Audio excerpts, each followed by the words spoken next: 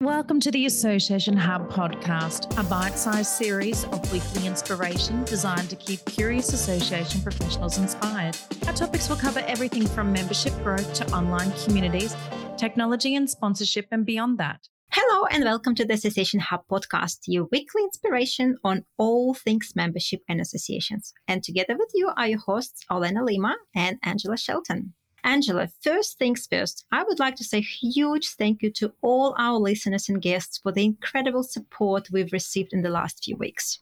It's been absolutely amazing to see so much interest, followers, comments, and the desire of our guests to share their experiences. And if any of our listeners here today would like to support us, please subscribe to the podcast and give it a 5-star rating in the app of your choice. And it really helps with boosting the podcast through the platform algorithm. And make sure that there's plenty for you to continue listening to. You can also share the podcast with your colleagues or through social networks. It really helps us to spread the word. But enough about us. Alina, what is the topic of today's episode? Today is my absolute favorite member value proposition. I love it. I love this topic too. And it's so important to get the member value proposition statement right. But even though a statement needs to be short, often just one sentence is definitely easier said than done.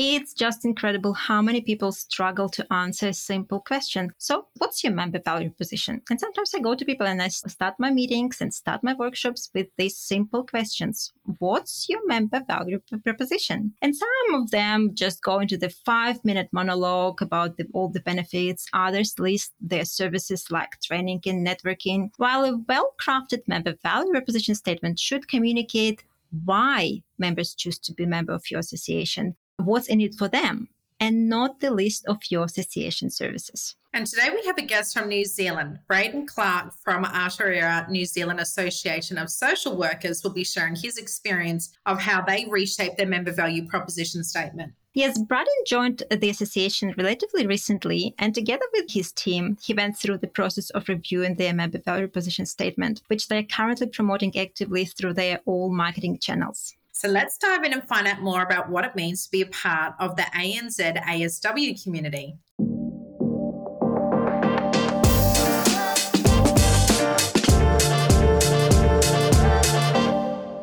Hi, Braden, and welcome to our Association Hub podcast. Thank you so much for your time and for agreeing to share your experience with us today. Thanks for having me. It's great to be here. When we first met, you just started at the New Zealand Association of Social Workers, and together with your team, you've been working hard on reshaping the organization. I've been watching the transformation with a great interest over the years, and I'm super excited about hearing this story. So can you please tell us what the challenge did you face when you just started? Yeah, sure. So I joined the Aotearoa New Zealand Association of Social Workers in 2019 as a board member initially. And then when the role came up for chief executive, I stepped down into that role and took that role on. And really for us, one of the major challenges was to try to bring the association into a relevant space that was engaging, particularly for our younger membership. We did a lot of transformational work. And for me, one of the major things was around that value proposition. What is it that people are wanting from an association? And how do you articulate and market that to be able to help them to understand quickly what it is that you do and what that value proposition is that you offer really? So how did you start? How did you approach? Because I know that member value proposition, it seems like it's just one sentence. How can it be hard? But I also know how hard, and sometimes it takes days and days. And you also need to consider not only your point of view, but your team, your members, all the stakeholders, the board. So did you have any structural process, or did you just come up with the idea?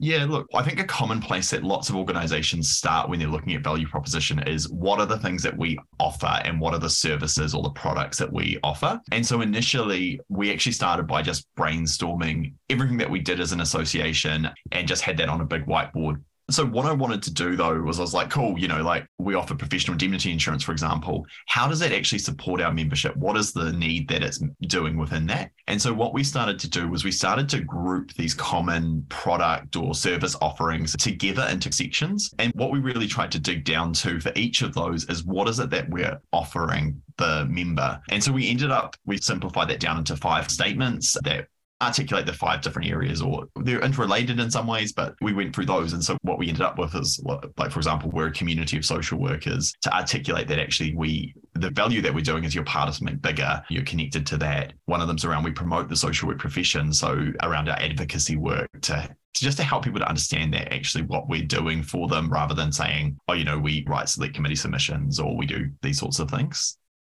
And I actually think that it's worthwhile to read out your member value proposition because I find it really sums up what it is. And I will be honest with you, I use it a lot as a case study in my membership marketing school now. So it says, together, we are a community of social workers, develop, support, and protect social workers, enhance our professional identity, promote the social workers profession, advocate for social change and justice. And look, I love it because it's not about advocating for social workers, but it's advocate for social change. So you put so much into this. It's not about your association and it's not about just the profession, but it's broader. It covers so many things. So well done. Thank you.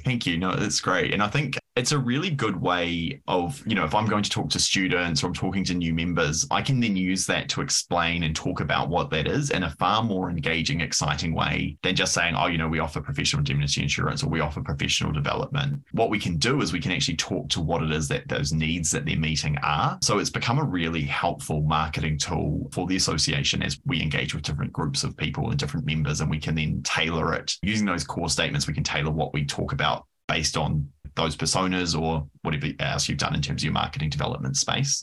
And that's actually the topic I would like to dive a bit deeper. So there is a bit of argument on the market. Some people say that you should have one member value proposition for all the markets, and others say that you have to tailor your market value proposition for different markets. How do you approach this?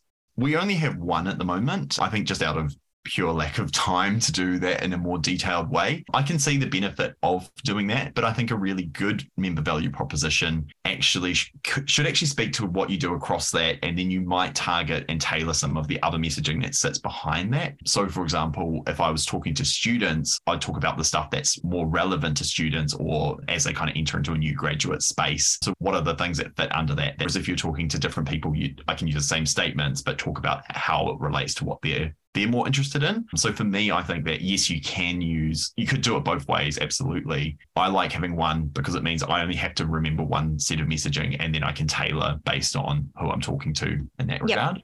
And in terms of, you said that it was a powerful marketing tool. So how do you use it in marketing? It's obviously on your website, very visible on your website. How do you teach your, let's say, membership team and marketing team so they're all communicating the same message?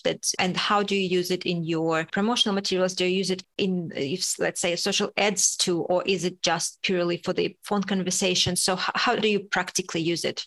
Yeah, that's a really good question. And that's something I think we definitely could have developed more over time. But it really is, that languaging for me is really important to how we've talked about that with the team. They know this, they know that this is the languaging. And for me, the inclusive language is really important. So whenever we're putting any content out, whether that be emails or social media, the focus is on that inclusive language and to help people to see that. We haven't done any particular social media advertising or targeting per se around that, but it does sit as an underpinning thing across everything that we do. And so our team are familiar with it and can use that as, they do use that as talking points if someone's asking about what we actually do as well.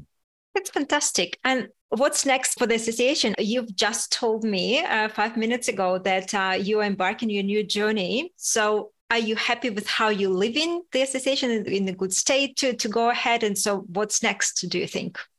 Yeah, I'm really happy with where the association's at. There's always more you can do, but the common theme of after leaving, just finishing up, has been that I've really breathed life back into the association. And I think using some of these tools that I learned from membership marketing school and some of the other stuff we've done has really helped to improve the communication and relevance of the association. And we've ended up having a 15% growth over the 2 years that I was at the helm, which is just incredible. That's fantastic.